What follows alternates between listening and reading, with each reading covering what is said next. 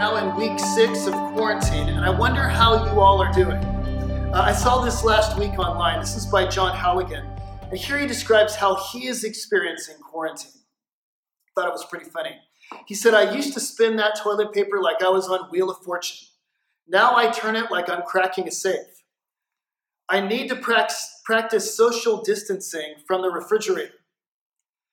Still haven't decided where to go to church tomorrow, the living room or the bedroom.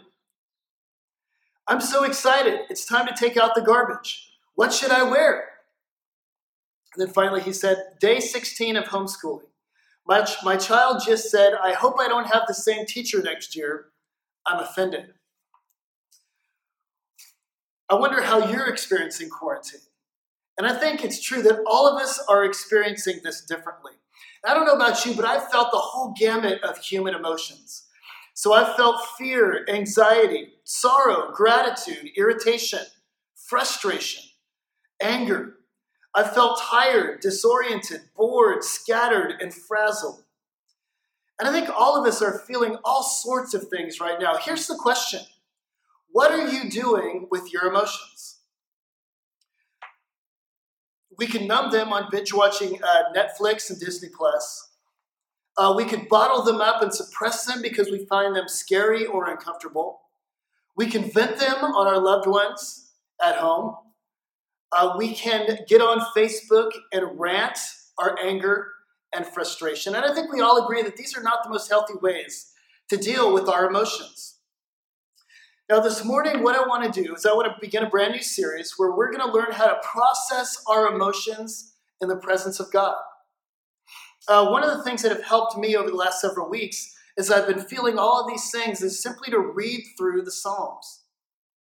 What the Psalms do is they help us to bring our emotions before God and to get them out in a healthy way. Somebody once said that the Psalms are a toolbox for the soul. There's a psalm for almost every emotion. And what they do is they are tools to help us cultivate our interior lives. One author said that the Psalms give us edited language to give us expression to our unedited emotions. And for centuries, the people of God have been using the Psalms to process and to move through their emotions in a way that makes them better and healthier, in a way that's transformative. And so we're going to get into the Psalms. Every week we're going to pull out a different psalm for a different emotion, and we're going to go through these things and process them in God's presence. Now today, the first psalm we're going to look at is a psalm about sorrow. And so the first emotion we're going to look at is the emotion of grief. What do we do with our grief? What do we do with our sorrow? Now I know that many of us are thinking, Brent, you've already talked about this. Last week you talked about it twice. Why are we talking about it again? Well, I think it's good that we take one more pass at this for several different reasons. Number one, I think it's true that I think a lot of us are feeling grief right now. I think grief is a very common emotion. In fact, there was an article in the Harvard Business Review a couple weeks ago, and it was called "The Discomfort You're Feeling Now is Grief." In this article, David Kessler, an expert on grief, was interviewed about what we're all collectively feeling right now. And he says, perhaps for most of us, maybe all of us, the emotion is sorrow. And he says we're feeling a number of different griefs because the world has changed. And even though most of us know that this is temporary, we realize that life will never be the same. And we're grieving a very real loss. So a lot of us are grieving right now. Another reason why to look at this emotion of sorrow is because when you look at the Psalms, the most common emotion dealt with is that of grief. And so if you would get all the Psalms and put them in categories, the most common category of Psalm is the Psalms of Lament. And these are Psalms where the author is pouring out his sorrow, where he is processing grief. These are by far the most common Psalms that we have. Why is that? There's got to be a reason why grief is the most common emotion dealt with. And it should tell us something, that maybe we ought to look at this a little bit more. I think another reason why we should be looking at grief again is because the way we respond to grief is critical. The way we process grief is absolutely critical to our spiritual lives. There is a survey that a large church did on spiritual formation. And they asked 1,000 people what was the largest contributor to their spiritual growth. And by far, most everybody said that the largest contributor to their spiritual growth was grief and suffering. But here's the thing. Grief and suffering doesn't automatically lead to spiritual growth. Grief can lead us in two different directions. It could make you softer, it could bring you to God, or it could make you harder and more resentful, more cynical. Some of the best people you know and some of the worst people you know have been people that experienced great grief. And so how you respond to your grief, how you process it, is critical to determine whether you're going to grow through grief or go the different direction. And so when we look at Psalm 42, this is a psalm of lament, and this is a psalm about tears. The theme of this psalm is tears. He mentions tears several times. And he says, if sorrow is going to lead you towards God, if sorrow is going to help us grow, we've got to learn how to do three things with our tears. We need to learn how to acknowledge our tears. We need to learn how to empty our tears. We need to learn how to examine our tears. Let's look at those three things in this psalm here today. So first, the psalm says, if your sorrow is going to help you grow and draw closer to God, you need to learn how to acknowledge your tears. Now, as you look at the psalm here, this is a very vivid description of this man's sorrow. And he examines his sorrow, he describes his sorrow from two different angles. There's an outward dimension of his sorrow. There are enemies on the outside that are going at him. There's also circumstances that he's facing. He talks about them as waves that are pummeling him and breaking over him. And so there's all these things going on the outside that are making him sad. But there's also an inward dimension to his sorrow. And he says, as all of these things are going on the outside, there's also this sense that God is not there. And he's struggling with God's absence. And so he gives an illustration at the beginning. He says, as the deer pants for the flowing stream, so my soul thirsts for you, O God. When shall I come before God, he says. My tears have been my food for day and night. So he says, here's what it's like. He says, it's like there's a deer going towards the water. And in the illustration, the man is the deer and God is the water. And he's saying, like a deer, I'm thirsty for you, God. I'm looking for you. But when I get to the water, when I get to the creek, it's all dried up. God's not there. And so things are going on the outside, but also there's this sense that God has forgotten him. God is absent. God is not there. It's a very vivid and honest description of what he's going through. I don't know about you, but I find this description incredibly refreshing. I find that his ability to just acknowledge the pain that he's going through in a very raw and honest way to be incredibly helpful. Christians, I think, and maybe especially American Christians, I think, have a hard time acknowledging sadness. I think that we feel like we need to put on a happy face when we come to church. People ask you how you're doing. Oh, I'm blessed. I'm doing great. And it's almost like if we admit that what we're really going through, it's an admission of failure. It's an admission that we lack faith somehow. And maybe it's because of the songs, like I mentioned last Friday, the hymn that says, now I'm happy all the day. We feel like, well, that's the Christian experience. I've got to be happy all the day. I need to be fully blessed. And so we put on a happy face. We're just not honest. But I love this psalm. He just honestly says, this is what I'm going through. And he's raw and open about it. And he acknowledges and he voices his sorrow. Are you able to do that? Are you able to acknowledge your sorrow? David Kessler, in the article that I mentioned at the beginning, he said that what you need to do with your grief, if you're going to really process it well, is he says you need to name it, you have to feel it, and you have to let it pass through you. Name it, feel it, and let the grief pass through us. The problem is if you don't acknowledge your grief, it doesn't go away. It just goes under the surface. And it's still there, and often it comes out in unhealthy ways. But notice what the psalmist does here is he acknowledges the grief. He does it for everybody to read in this psalm, and I think it's an encouragement for everyone, and I think it's good for him. There's a writer, his name is C.S. Lewis, and many of you kids have probably heard of C.S. Lewis. He wrote the Chronicles of Narnia, kids series, and C.S. Lewis wrote a number of other books. 2 books he wrote on suffering. The first one was called The Problem of Pain. And this was it was a logical argument, where he was very rational, where he argued for why God allows pain and suffering. It was a very good book, very well received. But he wrote this book before anything really bad happened in his life. Years later, his wife died of cancer, and he went through a deep period of grief, and he actually wrote another book about pain and suffering. This wasn't a rational book. Well, it wasn't an argument. It was simply a description, an honest acknowledgement of how he was feeling in his grief. Here's one quote from the book. He said, "I go to him when my need is desperate, when all other help is vain. And what do I find? A door slammed in my face and a sound of bolting and double bolting on the inside. After that, silence." A very honest description of what he was going through. And I actually found this book incredibly helpful. Many other Christians did too, because it's good to know that it's okay not to be okay. It's okay to experience sorrow.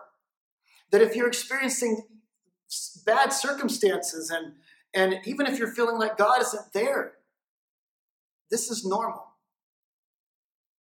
There's nothing wrong with you. In fact, in the New Testament, Jesus Christ, whom the Gospels continually say was perfect, it describes Jesus as a man of sorrow who was acquainted with grief. In fact, at one point in Luke 6:21, he said, "Blessed are you who weep now." Can you acknowledge honestly your grief? This is the first step if you're going to move through it. And so first, the psalmist, he just honestly lays his grief out. But here's the second thing that he does.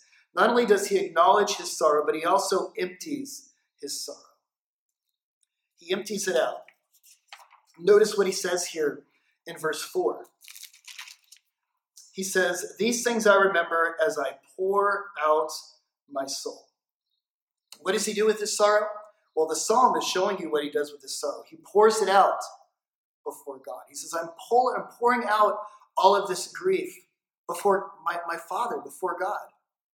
I almost picture his grief like his soul like a big bucket. And his grief is like water filling the bucket, just filling up. And it's getting to the point where it's going to overflow. And he takes his soul, this big bucket of grief, and he just dumps it all on God. Are you able to pour your griefs out before God? Do you do this? The Psalms are always telling us to do this. So there's another one. This is Psalm 62, verse 8, where the psalmist says, "Trust in him at all times, O people. Pour out your heart before him. God is a refuge for us. God is safe. God is a refuge. You can trust him with all of your grief. He can handle all of your pain. Pour it out before him. Just dump it out in his presence." Lamentations 2:19 says this, "Arise, cry out in the night. At the beginning of the night watches, pour out your heart like water before the presence of the Lord." What do we do with our sorrow after we've acknowledged it? We must bring it to God and honestly, without a filter, pour it out in his presence. And notice how unfiltered this man is with his sorrow. This is not carefully crafted. This is not a nice fancy prayer. It really is a raw, unfiltered prayer. I mean, if you look in verse 9, look how just honest he is before the Lord. He says, "God, why have you forgotten me? Why do I go about all the morning?" This is almost like an accusation. God, where are you? God, you've forgotten me. This is an unfiltered prayer. And this is the way we're supposed to dump out our sorrow before the Lord. Don't hold anything back. Eugene Peterson puts it like this. He says, "It is easy to be honest before God with our hallelujahs. It is somewhat more difficult to be honest in our hurts. It is nearly impossible to be honest before God in the dark emotions of our despair. So we commonly suppress our negative emotions, or when we do express them, we do it far from the presence of God, or what we think is the presence of God. But he says, listen to this, we must learn to pray who we actually are, not who we think we should be. Learn to pray who you actually are, not who you think you should be. That is, bring your whole self to God. All of your feelings of grief, all of your sorrows, all of your accusations, all of your complaints, and just dump it before God. This is what we're told to do in this psalm. And have you ever noticed how good it feels to voice your pain? I've noticed during quarantine, where I've been spending a lot of time, more time with my family, how often I complain. And because it feels good to voice my pain. I've been tired a lot. My back has been hurting. I've been kind of frazzled, and I've noticed that I've just been complaining. Oh, my back. Oh, I didn't sleep well last night, and I'm just voicing all of these things because it feels good. But guess what? Your wife and children get tired of it. God never does. God says, I am the wonderful counselor. I am the God of Jesus Christ who loves you, and I know exactly what it likes to be a human being. I know you and I care. I am the wonderful counselor. My ear is always open. I love to hear you talk, even if you're complaining, even if you're complaining about me. Pour your heart out before me. If you must, talk to the absent God about his absence. And when you do this, this develops a certain depth of relationship with God. Have you noticed that when you're honest with a person and you pour your heart out to them, you feel closer to them?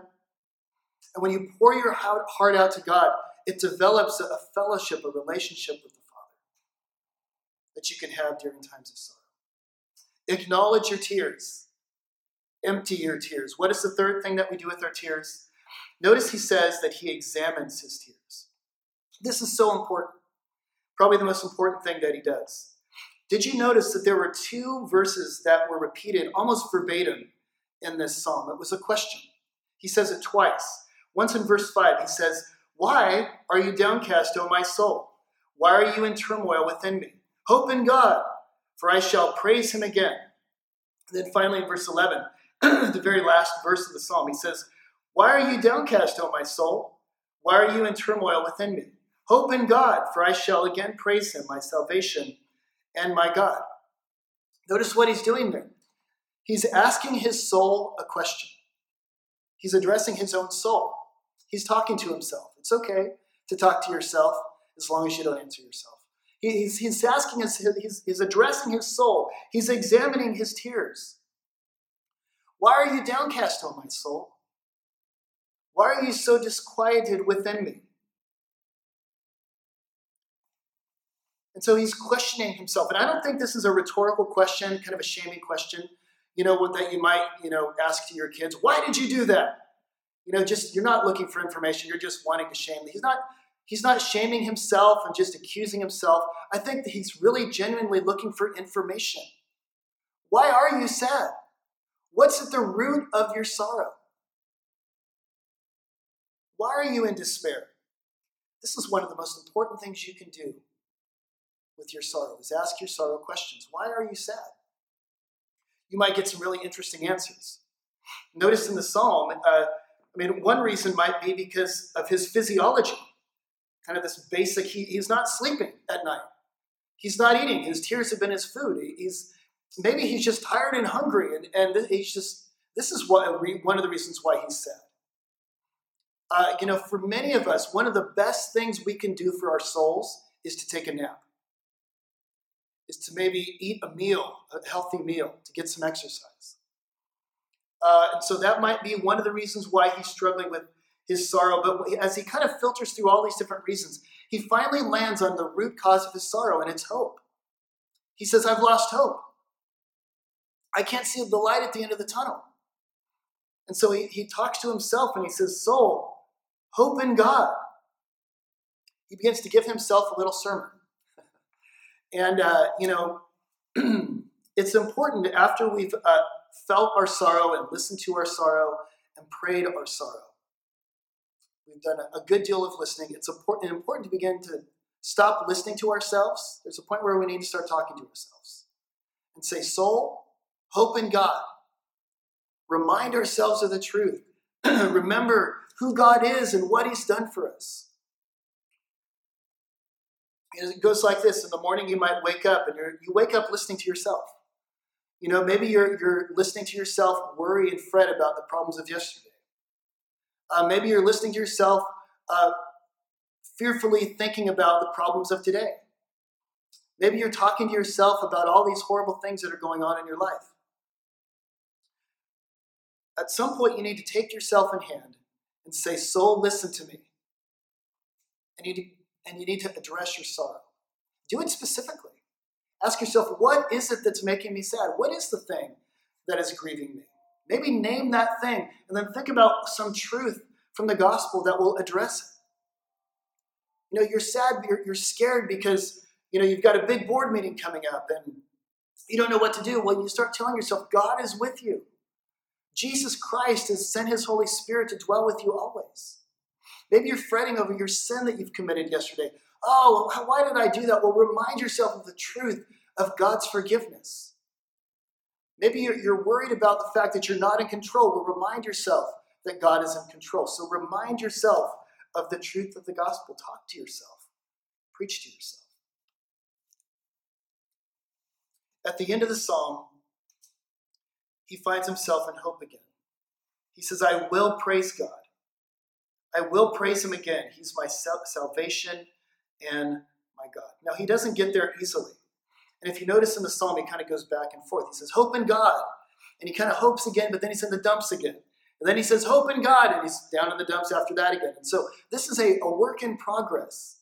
It's not a one and done. This is something we need to work at over and over again. But you see, what he's doing is he's examining his tears. He's addressing his tears with the truth of the gospel. And so this is Psalm 42. What do we do with our tears? Tears can move you in two different directions. They can make you softer or harder. If you want them to move you towards God, you got to do three things with your tears. Acknowledge them, empty them, and examine them. Let me give you a couple things to do this week. Here's a couple application questions here. One thing you can do is you can just make a list of all the things that you're grieving about. Can you just think, are there things in your life that you can think about that do cause grief? Maybe think about things that we could grieve over in our nation, collective grief, and just kind of make a list of those things. Second of all, why don't you try writing your own psalm of lament? Get a journal and just start writing down how you feel, expressing vividly the sorrow that you're going through. And then finally, I want to encourage you to talk to yourself. Talk to yourself this week. Do it through Scripture. Remind yourself of the truth of the gospel. Remind yourself that God is with you. Remind yourself that God is faithful. He died on the cross for your sins. He is with you always, even to the end of the age. Let's pray together. Father, we thank you so much for this psalm that tells us how to pray our grief. As we jump into the series, as we look at the gamut of human emotions, Lord, from grief to joy to gratitude and fear, Lord, I pray that you would help us to pray ourselves into wholeness. I pray, God, that through examining these psalms, that we would learn how to cultivate the emotions that we're experiencing. And Lord, I pray that you would do this in Jesus' name.